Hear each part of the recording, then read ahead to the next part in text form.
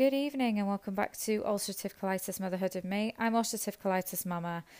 Before I go on to tonight's episode, I just want to apologise profusely for my very lengthy absence from podcasting and posting on any of my social media platforms. There's been no sort of significant reason behind that. There's been thankfully no major negative reason why I haven't posted or anything lately. It's just life's just kind of got in the way, really. So I just want to reassure everybody that I am good, I'm okay, I'm healthy reasonably.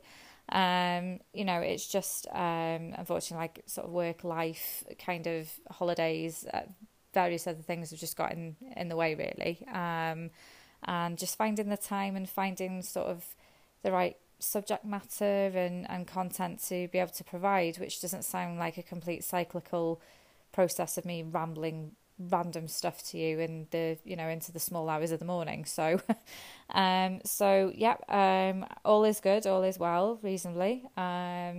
So tonight's episode, again, I'm sort of going to just go through kind of why I haven't been around, but and just sort of recapping. I think it was like sort of end of March I think I last podcasted, and I do apologise. I'm just going to sort of catch up and run everybody up to speed on what's been happening. But other than that, everything's good. Before I sort of proceed into any of my content, I always put up trigger warnings in place because a lot of the content I do discuss, for those of you new or those of you who obviously haven't heard from me for a while, I do podcast a lot of stuff about mental health, mental well-being as well. I do discuss about female reproductive health on the account of had a few issues with sort of gynecological issues at the moment. So, just be prepared. I do talk about that as well. Also, I do talk about obviously ulcerative colitis, which does creep in now and again, hence the title. So a lot of sort of roundabout bodily functions and things. So lovely. So without further ado, let me crack on my random ramblings once again.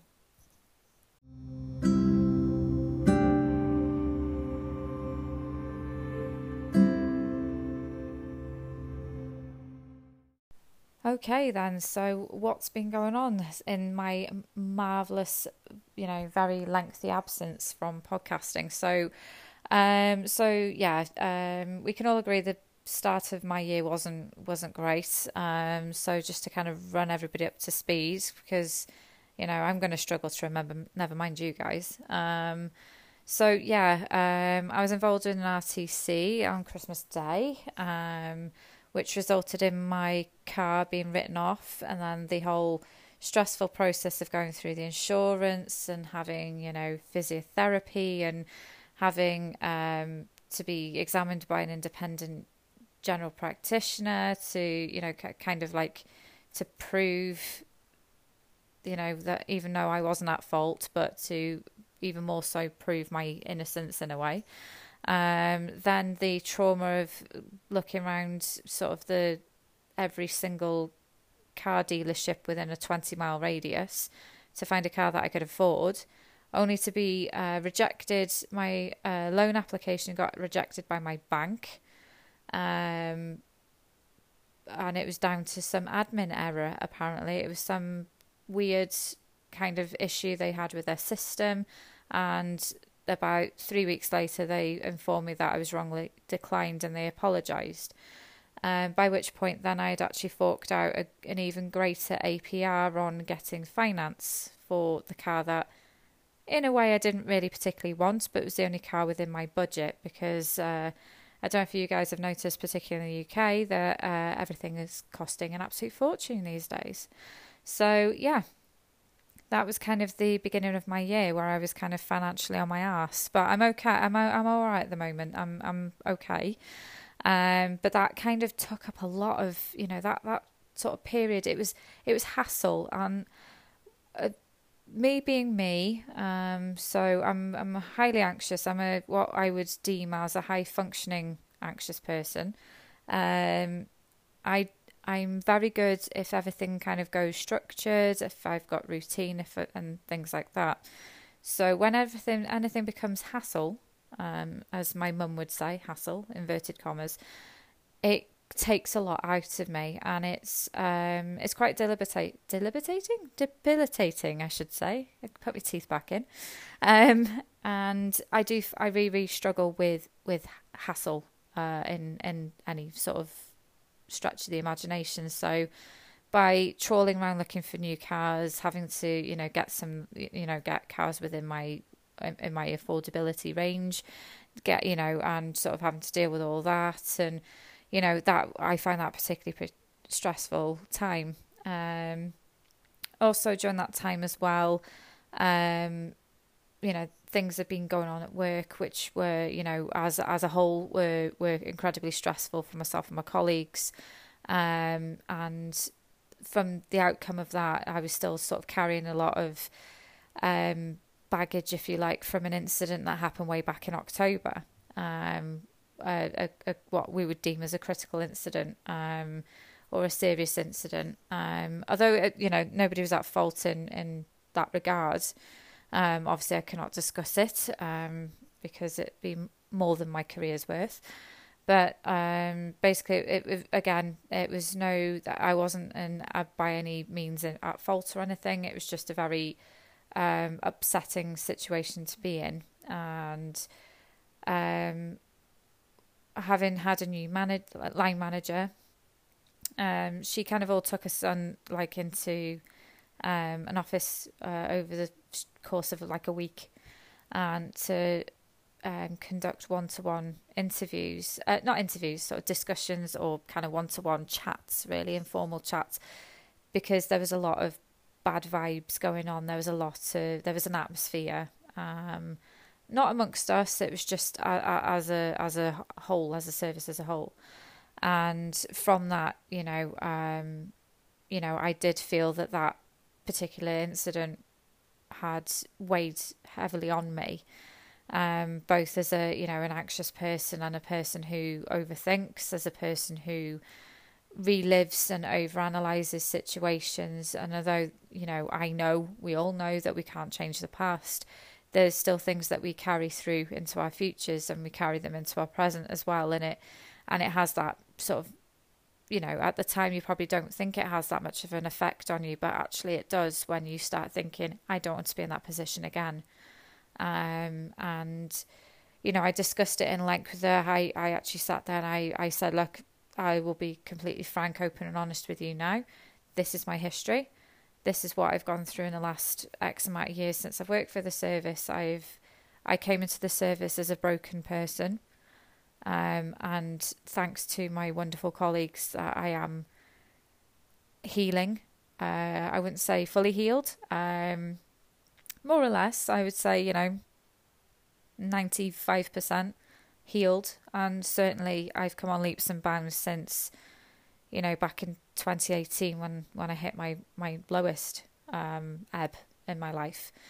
And I have, my colleagues have a lot to answer for in that regard, that, in a positive sense, that they were the guys and girls, I should say, that, brought me through that gave me a safe environment, that gave me a safe place to be able to be me and to heal and to feel nurtured and supported in a very, very positive environment. And, and I said that to her because I didn't, want her to feel that there was an atmosphere within our group, and certainly is not. And this sort of incident that happened way back in October, I was honest and said this has had a massive, profound effect upon me, and it is going to be a massive learning curve for myself. Despite there were no, when the investigation was concluded, there were no learning, needs from that. We're reflective practitioners, and it's always how can we learn and how can we do better next time if something similar happened again. And basically, I was in a position where myself and my colleague who were involved at that time had done way more than we were expected to. And in fairness, my line manager actually commended me for that and just sort of said, yourself and my colleague had gone over and above what was expected of you. You gave 120%, that that at that time, and you should be really, really, proud of yourself for that. And that was really nice to hear, because, working in somewhere in public service, we don't often get compliments. So, that I laid it all sort of out with her. And on the back of that, I told you I was random and rambling. So on the back of that, I was referred then to a counselling service through occupational health. So I was basically the health board that I work for. So they provided 6 counselling sessions for me, and which they funded. So I was able to sort of have a counsellor for a short time, and it did help. Unfortunately, obviously I missed one session, so I only really had 5 sessions with my counsellor, and she was amazing, to be fair to it. It takes me a while to, and I'm sure, if anybody else has ever had talking therapies, it takes quite a while for you to kind of build that rapport with that person. You're outpouring some very personal, very private emotions, feelings and thoughts to somebody who's sat across from you that doesn't know you from Adam. And I've been through it before. I was kind of, I kind of went in there like I know how this process goes. I've been here before. And things like that. So not that I went in defensive or guarded or anything. I just sort of went in with this is not my first rodeo. So, and needless to say, we did do quite well together, and a lot of it came up about, I've got very, my unspent grief, and just sort of having to relive that again. So for those who, are new to my podcast, hello. But just as a recap, my biological father died last year. And it was only that I found out about the day of his funeral, actually, that he'd actually passed away. We had been estranged for some time, and his family didn't think to inform me or get in touch with me or anything. And it's still something I'm dealing with, and I think I will never fully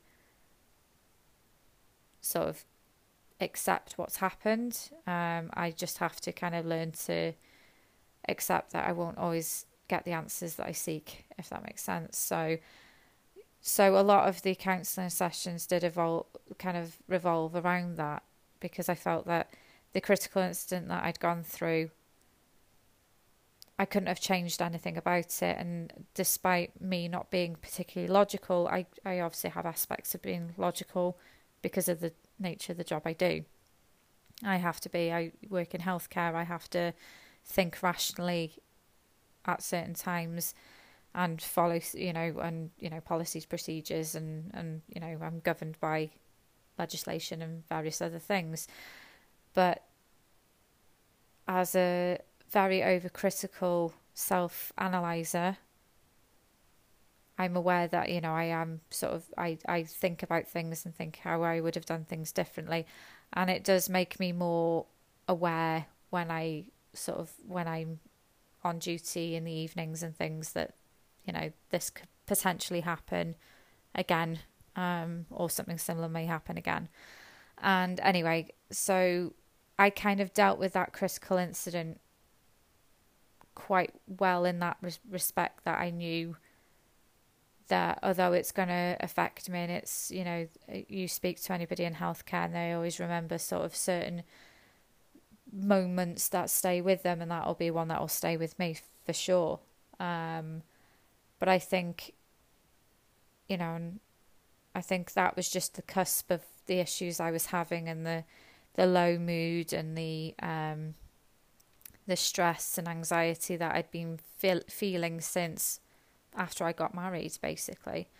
And, and I look back and I think, did I have the wedding blues? Was it because a lot of stuff happened in one massive kind of cluster?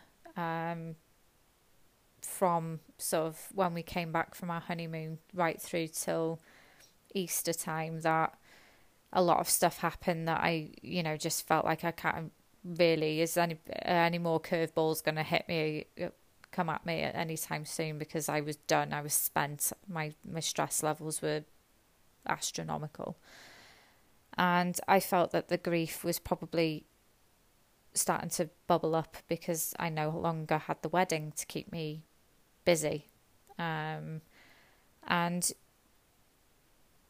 I did, and I, sort of talked through it, and there was a lot of anger there that I hadn't dealt with, and there is elements of anger that still linger because it's the unfairness of it all. I'm a very, I have a very strong moral compass, and I do fight for what's right, and I have very strong principles, and the injustice of how it came about, of me finding out about his death, was so cruel, that anger was the only way I could deal with it, because I'd just fall apart. Because if I don't get angry, there was me thinking that he never loved me enough to actually want me there when he died.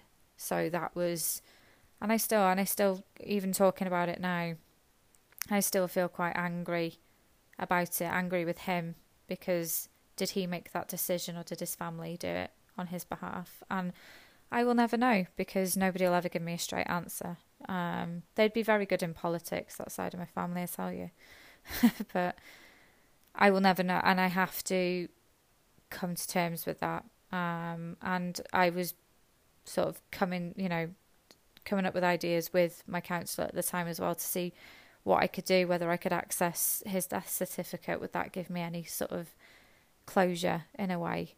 Visiting his graveside, would that give me any closure?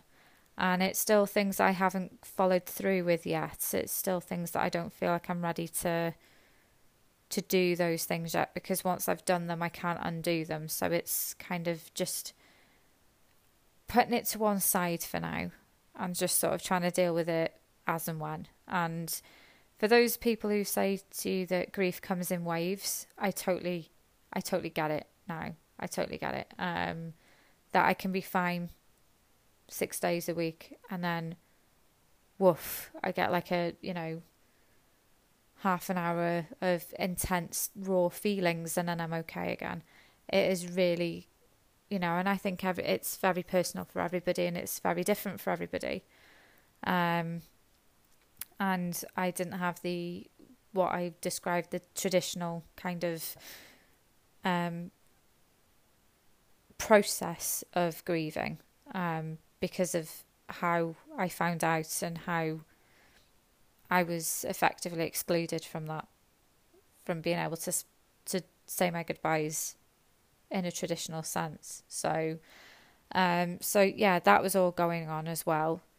And of course, then I was having this: am I not going for surgery? So again, because I've got this, I've got this coil, this intrauterine device that's still there. So I was supposed to go for surgery in February. Excuse me. Then it was delayed till March, and then radio silence completely. So I got upset, got frustrated, got angry. So I made a complaint to the health board, and I wasn't, and it wasn't about pointing fingers. It wasn't about appointing blame to anybody. It was just how the system had systematically let me down, in terms of if I perhaps had been seen a little bit sooner, or had my scans repeated, rather than them using scans that were over a year old as a reference, as a guide. Maybe that may have reduced the risk of me now needing to go for a general anaesthetic and gynae surgery. And yes, it's only day surgery. It's only half an hour or whatever. It's only a few hours out of my day. It's only sort of a routine run-of-the-mill surgery for them. But for me, it was an incredibly frightening experience, because I I've only ever had one general anaesthetic in my life, and I don't think that I was fully out for the count, and that was having a tooth extraction when I was about 7. And that was probably, I was only heavily sedated. I don't really remember it, but it's that, and especially when you work in healthcare, you know too much and you worry more. So, and again, it's that lack of control, and, you know, and I can't speak for everybody out there, but a lot of my anxieties seemed quelled a little bit by the more control that I have over the situation. And that's why I do have elements of being quite controlling, not in a nasty way, not in a coercive kind of, control freak kind of way, but I like to be able to control the situation as much as I can, in terms of like it reduces my anxiety and I can predict the outcome a bit more, if that makes sense. So yeah, so that's still ongoing. So I ended up having this, basically from my complaint then launched an investigation, which I didn't realise, which kind of makes me feel a bit nauseous thinking about it, because it got a lot of like senior people involved. And it wasn't a case of, I wasn't coming after anybody. I wasn't angry with anybody in particular. I was just angry at the system. And like I said, that I had to, I've been waiting the best part of 2 years, from my very first appointment to now. And it's just the waiting round and the not knowing, and and that's probably the one thing that's sort of stressing me out the most. And I think it's forever going on in the background, even if I'm not really consciously thinking of it. And anyway, the investigation concluded. I was sent a massive apology, and the kind of like what they investigated, they sent me quite, like, it was about a 4 or 5 page document saying what had happened, why they didn't feel like it was a breach in their conduct or anything, which, I quite agree. It wasn't about that. It was about, why is it taking so long? And just sort of not having that answered. Again, I like to know I like to know why, and the what fors and the ins and outs, because I need to know why things don't work or do work, for me to process that information and accept it. And basically, yeah, that was it. That they sent their most heartfelt apologies, and that they would, that I was still on the waiting list, and that hopefully I would be seen this year. Fingers crossed, eh? But what concerns me the most is, this is, kind of what I wanted to just discuss tonight, was the impact of this on me, on my health. And not so much the psychological thing, because I've kind of already, without sort of signing myself off, I already have anxiety. I already have the tendency to overthink. I already have, all that going on. And I kind of accept the fact that I'm an overthinker, and I accept the fact that I'm a very highly anxious person at times. What's concerning me at the moment is the impact it's having on my reproductive health. Now, I've always said, and after everything I went through, having little G and getting the colitis and being so ill after that, and then the mass sort of psychological impact of that, plus everything else, and childbirth and everything, that I never wanted any more children. I was happy with little G.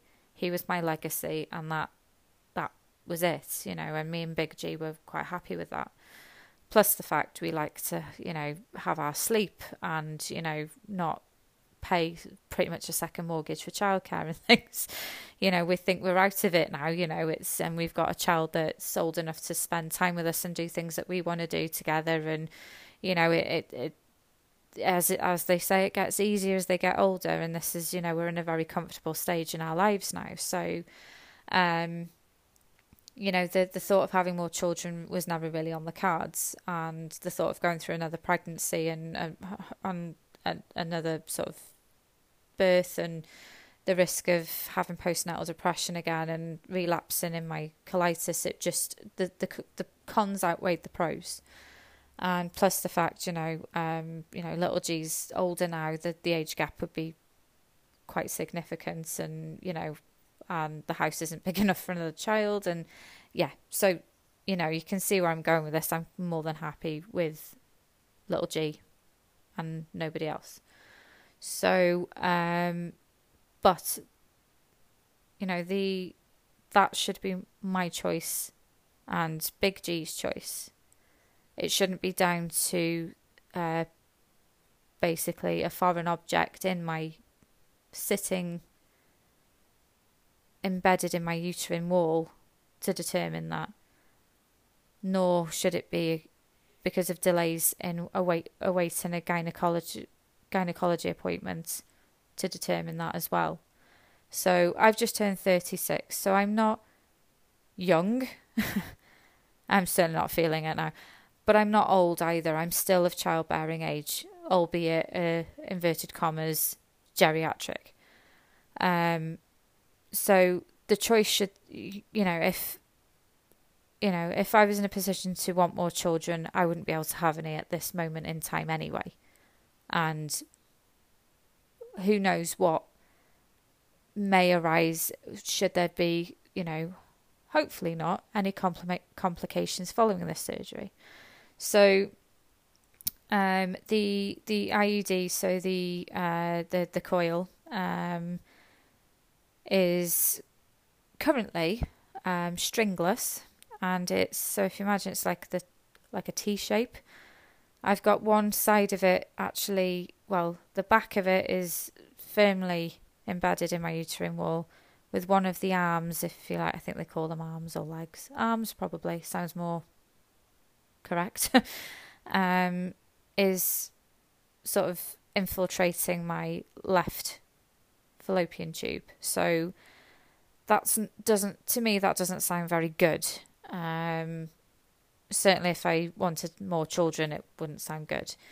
And I did actually ask the nurse, in the event that I somehow got pregnant, what would be the risks of a stable pregnancy with the IUD still in situ.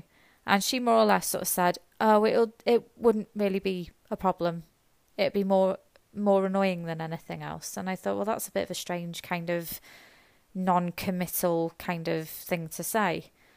So, and just to give you guys a heads up, I'm going to talk about periods now. So,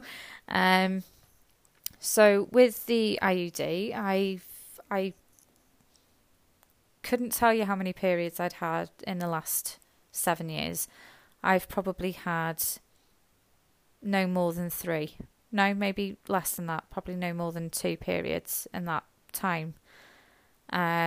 So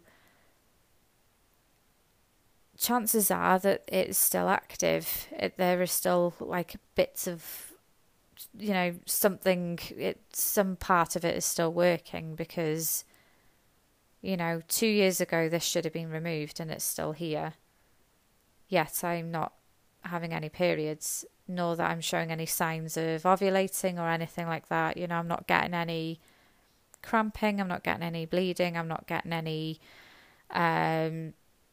tenderness, nothing. So it's almost like everything's been suppressed, and it still is.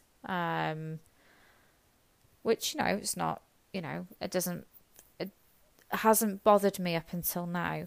And this is like sort of one of the reasons I made the complaints, because I said I do worry for my age. I worry that my reproductive health is at risk.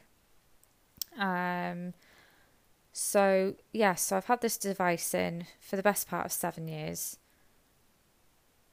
and I'm still not having any periods. So obviously we were advised to take extra precautions, because the product itself, the actual device itself, is only licensed in the UK for 5 years. So the license is 5 years, which means they can categorically say it's 99.9% proof in that 5 years. They don't know what happens after that.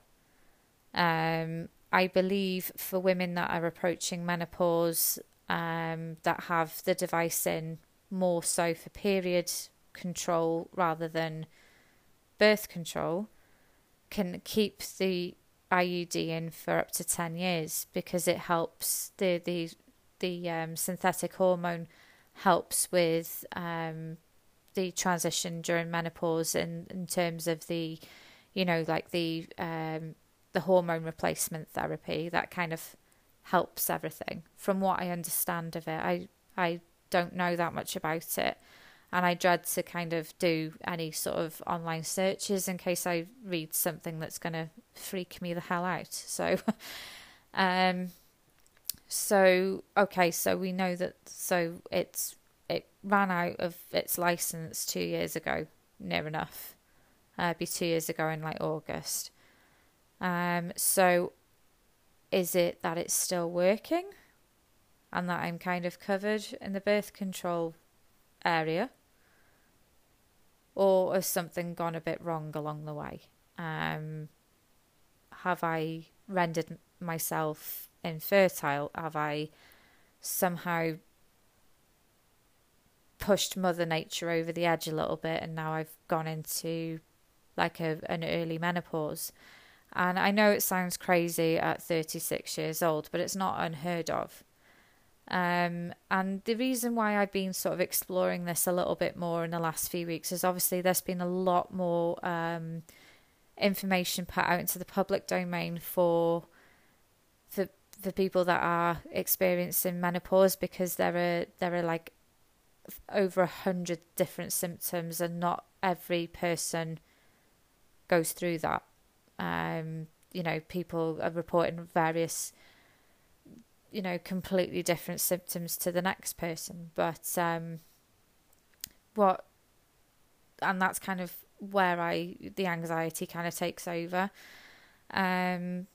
because obviously, I've had a lot of stresses and things going on in the last few months, but I've functioned okay with it, I feel, because I think that's how I do. I carry on until I can't. And I've got to that point where I haven't felt like I'm about to drop, which I have been before. I felt like I've just sort of pushed on through it, sort of wading through the mud, or treacle in this case. And I feel like I'm doing okay psychologically. Of course, the whole gynae thing is stressing me out, but the appointments are very few and far between, and there's nothing else I can do about it at this stage, because all I know is the answer is surgery. That's the only thing that can be done about it. So having said that, for the last few weeks I've been a little bit more anxious, I would say, just a little bit more heightened, but nothing specifically triggering it. The one thing that I do worry about is I'm getting very forgetful at the moment, and that's a bit of a red flag. Probably because, we all get forgetful. And when you're anxious, the more anxious you get, generally the more forgetful you get, and it's just like a vicious circle because you get brain fog. And I've had brain fog pretty badly in the last few weeks. To the extent where I've thought, am I losing my mind or am I going on the change? And I thought, surely to God it can't be either of them, really. But this is something that I feel that needs exploring, and I decided, you know what, I'm just going to speak to my GP. And they might think I'm completely neurotic. Well, they'll read my records and probably agree. But I kind of need that reassurance, but I don't want to be fobbed off either, because I won't be the first, if that is the case. I mean, well, crap, I was expecting another sort of 10-15 years, but okay. But we move, I will deal with it if that is the case. The other factor could be that that there is something, I believe it is hormonal. I can't figure out what else it would be. And that's where you end up going down the rabbit hole of overthinking and worrying that you've got really horrible something going on with you. And that's not where I want to get to. So hopefully whoever I speak to this week, so whether it's a GP or a nurse practitioner or whoever, won't fob me off. And I'm going to ask them for blood tests. I'm going to ask them for sort of, just to give me a full MOT just to see what it could be. Because I'm not, although my job is stressful at times and, and life gets stressful at times, I've not been to this level where I don't feel particularly stressed, if that makes sense. I don't feel like that dreading going to bed, feeling that racing heart feeling, that just constantly sweating feeling like you get when you're acutely stressed. This is more like, oh my God, I don't remember anything. I feel like somebody just wiped my brain clean. And just things like not feeling particularly organised, not feeling like my day's being structured enough, where I'm mad for being organised and structured and routine, and I just feel like that just doesn't, I feel like I'm swimming through like mist at the moment. I just feel like my brain is so foggy, and that's not like me at all. And I know that can also be a symptom with the colitis as well, because colitis is full of weird and wonderful side effects, as well as the actual full-on symptoms that you get during a relapse. So what the hell is going on with me at the moment? And when I've been stressed before, I've been tearful, I've been really self-doubtful. I'm just getting the self-doubt side of it at the moment. I'm not getting tearful like I normally am. I'm a very emotional person, and I cry at the drop of a hat. Everybody knows that. And it's usually because of my frustration and my low self-esteem and things. And I even actually had a chat with my manager the other day because I felt like I was underperforming. And I felt like I actually even said to her, I'm not giving you the best of me at the moment, and I'm sorry. And she was like, what the hell are you talking about? She said, you were not underperforming. And sure as shit, she would actually tell me if I was. She'd be the first to tell me if I was underperforming. And she's like, no. There's a few things that have gone on in work that have caused a bit of stress, but it's affected the whole team. So it's nothing specific in that sense, although I don't take criticism very well. I have been known, I do take it on board and I learn from it, but it cuts me deep a little bit if it feels like I've let the side down in any way. And that was a kind of like something that had happened in work, where it was more of a learning exercise where, right, we won't do that again, will we, guys? Right, no, that's fine. Move on. And the good thing about my manager is she doesn't hold grudges. And she goes, right, that wasn't good, but we'll do this better next time, won't we? And it wasn't, again, pointing fingers or even shouting. It was just more sort of, well, why did this happen, or why didn't this happen? Because this then happened, and that's not good. So, so I felt that was a bit like, oh, I've let her down, I've disappointed her, and I felt a little bit of shame for that. But, and I think that's where she thought I was coming from when I said to her that I wasn't giving her my best. But I actually did say to her, look, I'm really struggling with my memory at the moment. I'm struggling to remember just normal stuff. I feel like everything's so, like, the way I work is too sporadic, and it's not as structured as I normally work. I feel like there's been a lot of stuff going on, and I feel like I don't know what's going on. I feel really, really out of sorts. So I did say to her, I'm going to speak to my GP on my day off next week and try and see if it's something going on. So yeah, the last sort of couple of weeks have been a bit of a worry, to be honest. And it's since I've come back off my last holiday. So I thought, is it because of the weather? Is it because we've, like in the UK, we've had really good weather? We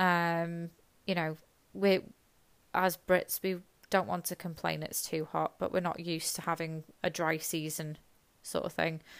So, we've been averaging on temperatures of between sort of 23 and 28 degrees respectively over the last sort of 6 weeks. And I thought, is it the weather? Is it because I'm dehydrated? What is it? So there's nothing to categorically say, right, you're going into menopause. There is, I started off joking about it because there's a couple of women that I work with who are actually in different stages. I've got a couple of friends that are like premenopausal and a couple of friends that are perimenopausal. And it's just sort of, we're kind of joking that, normally you synchronize your menstrual cycles, and it's almost like we're synchronizing menopause cycles now.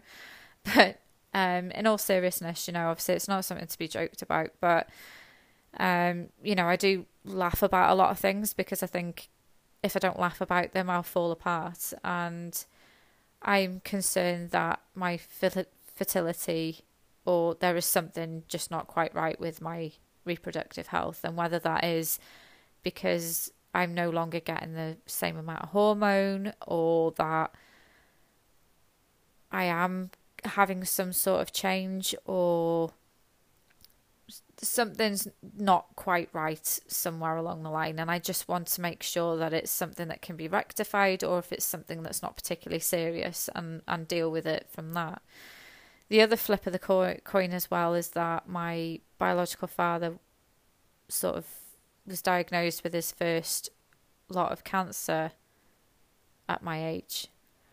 So that is always going to have a psychological impact, if not a health anxiety, straight up worry.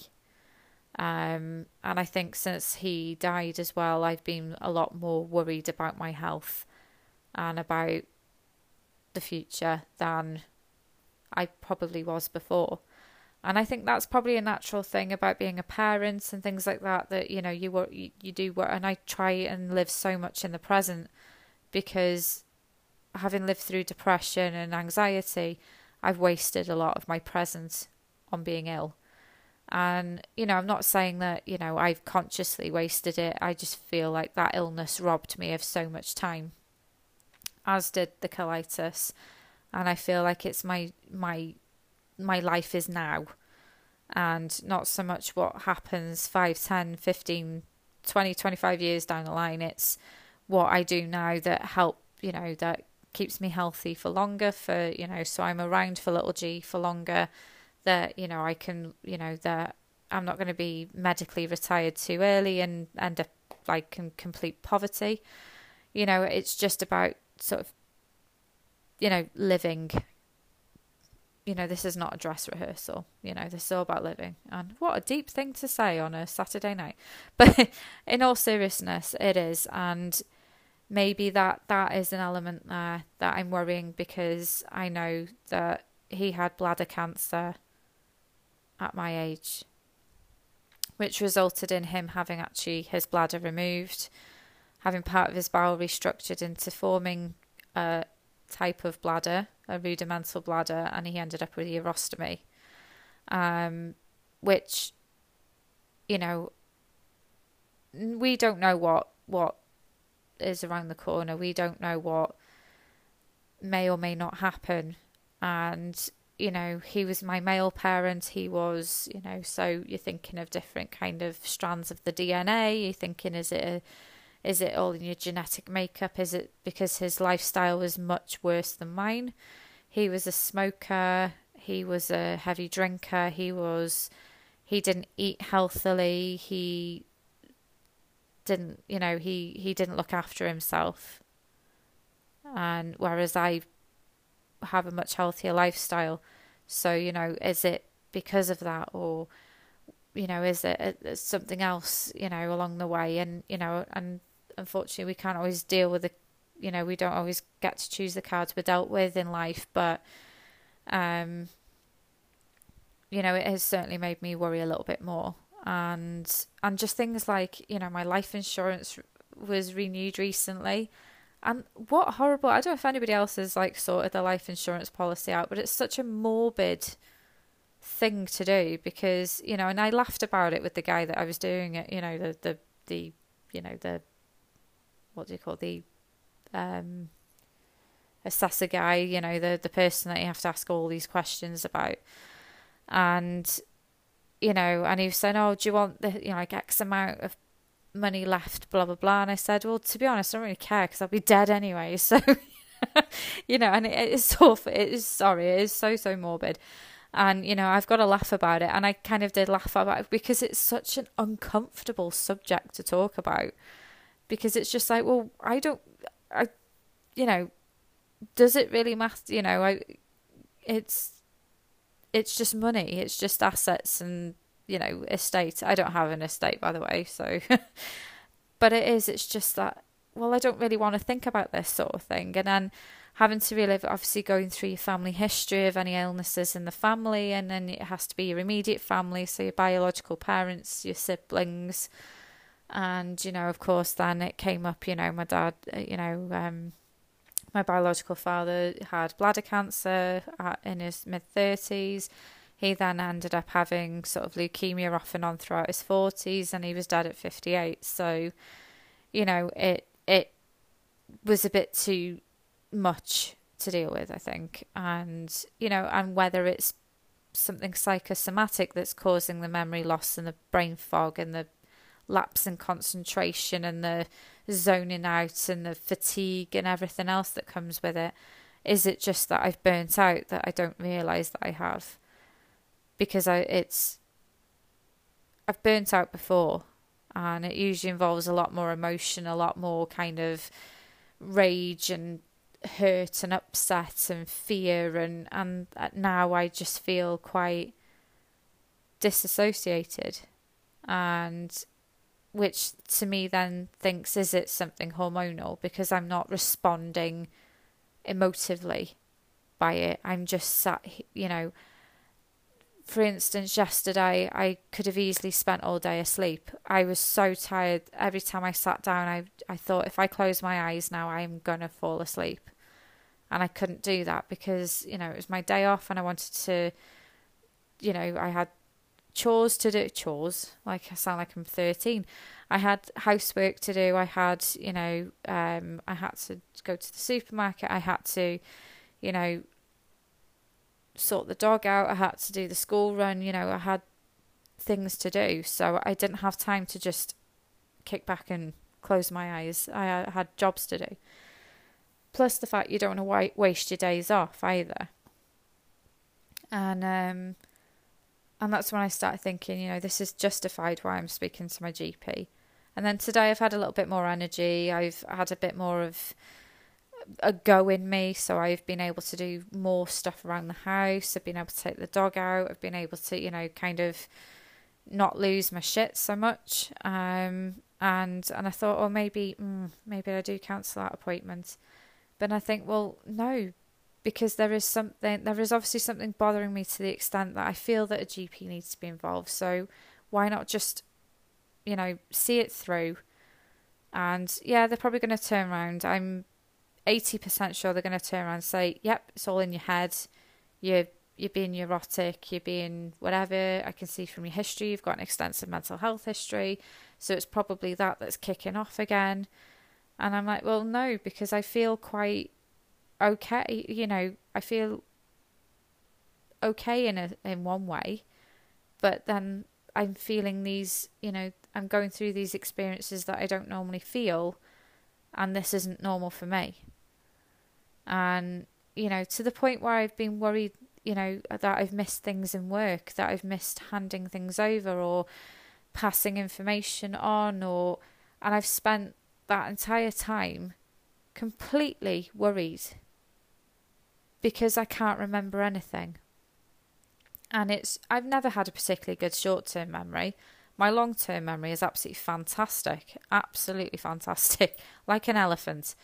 And my short-term memory's never been particularly brilliant. And then, you know, I think when I'm stressed and when I'm anxious, yes, you do end up hyper-focusing, and then information just falls through the cracks, and you know that does happen, and I'm aware of that, but I don't feel that heightened, if that makes sense. I don't feel like that particularly highly strung at the moment. I feel just quite like I'm sat here like, what the hell's going on? Why can't I remember anything? Why why did I forget to do that in work? Why did I forget to hand that over? Why did I not do that? Why haven't I done this? And it's just, just constant. So hopefully I will get some answers. It's a phone consultation, but it's better than nothing, I suppose. And I'll just sort of see, maybe they'll get some bloods organised and take it from there. But I just don't want to be fobbed off. And, on the account of my age and my history and things, which makes it sound like I'm kind of skeptical already, that I'm setting myself up for disappointment. Not that I'm disappointed, it's just, something's not right and I need an answer why. Why am I not right? And is it because I'm not well?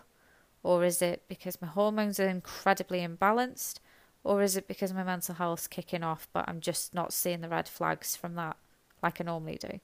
So who knows? But we'll find out in the next couple of days anyway. And of course, guys, I'll keep you posted.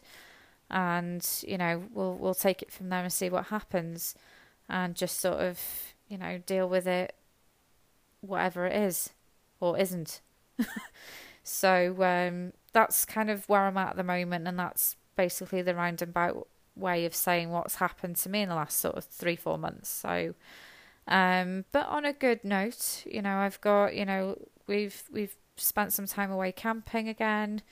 We've done a lot more things together as a family, and we've actually organised another camping trip for the summer holidays as well. So I've got things to look forward to as well. I've also got a gynae appointment on next week. Well, not next week, the week after. Which I'm not looking forward to because it's more the trek 60 miles up to not even our neighbouring hospital. It's the hospital, the other side of the neighbouring hospital, which is probably only going to be, I'm going to be sat there for about half an hour, 40 minutes to be seen within a 10-minute and then drive all the way back again. So I'm going to see if I can take my mother with me. So I'll be talking to her very kindly when I see her next.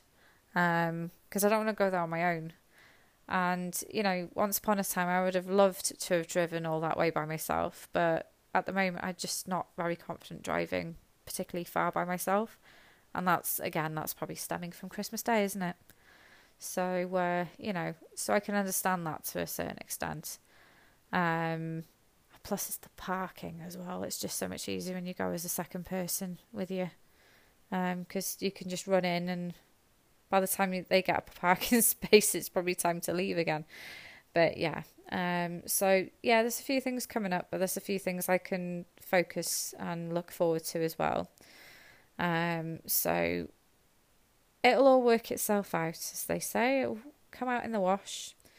So yeah, so that's where I am at the moment. So I'm going to try and stop myself from rambling now. It's just, once it starts, it's difficult to stop. So, yeah, I will try my utmost to keep on top of my social media, and I will try not to leave it this long next time for my next podcast episode. So I'm just going to leave it there for tonight, guys. And thank you once again for your continued support. And like I said, I'm truly, truly overwhelmed by how many listens I've had on my podcast, and the whole new followers on my Instagram. So thank you very, very much for that. As always, stay safe, keep talking. Don't let things fester. Always find somebody you can trust to talk to, and stay safe. And I will speak to you guys very soon. Okay, take care. Good night.